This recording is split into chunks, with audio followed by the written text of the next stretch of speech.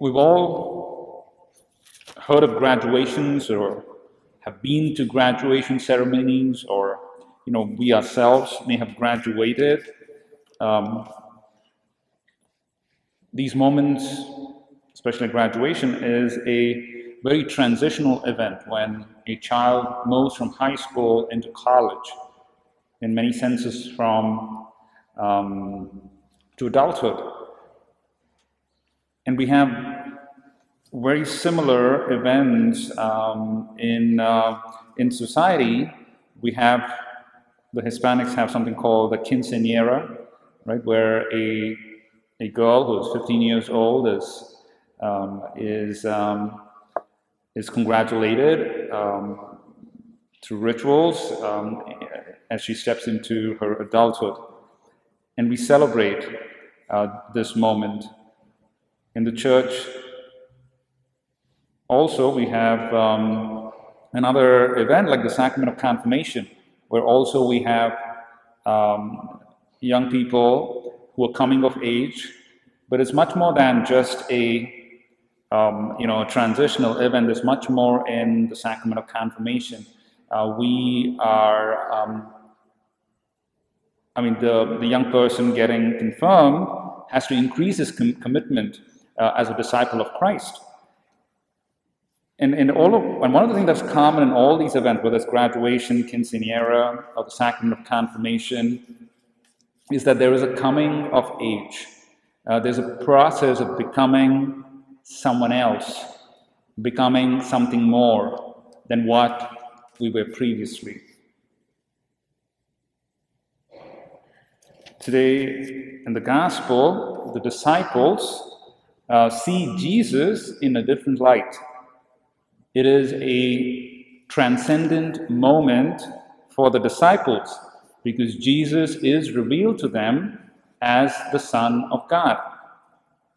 And obviously, it happens in a very dramatic fashion. The face changes. The clothing becomes dazzling white. Then you have Elijah, Moses, and then you have this voice coming down from heaven. So it's a dramatic event that is happening. And as this event is being described, it's also kind of pointing back to the Old Testament. While it is pointing back to the Old Testament, it's also a fulfillment of everything that was spoken. So there are three things that are different in this event. Obviously, there's a comparison being made with Moses encountering God. And in Moses' encounter with God, he was reflecting the light that was coming from God.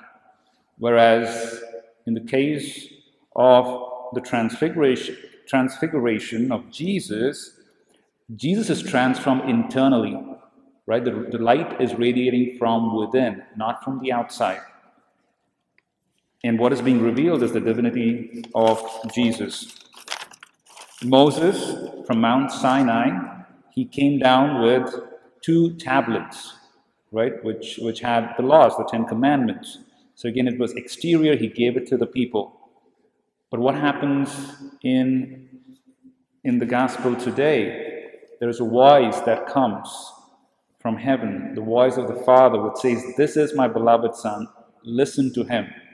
So it is Jesus who is the new law, right? Jesus does not abolish the old law, but from now on, we have to follow the life of Jesus. We have to do what he did, because he is like the living law. And finally, what we see is Jesus was speaking to Moses and Elijah about his journey, his exodus to Jerusalem. We know what Moses did. He got the Israelites from Egypt, from the slavery in Egypt, to the promised land. Jesus is going to go to Jerusalem to overcome sin and death, but he's going to do this through his cross and finally through his resurrection. So as we are on this Lenten journey, we can ask ourselves, based on these three differences that we see between the Old Testament and Moses and Jesus in today's Transfiguration, we can ask three questions. How do I radiate, or how am I called to radiate the light of Christ? Is it from within me, or do I just reflect the light from God? We all know that we are indwelt by the Holy Spirit, and this indwelling presence of the Holy Spirit is confirmed every single day, at every single Mass through the Eucharist.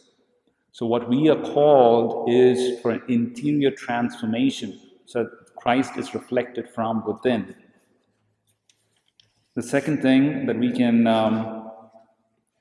gather from hearing the words of the Father from the clouds is, listen to my beloved Son.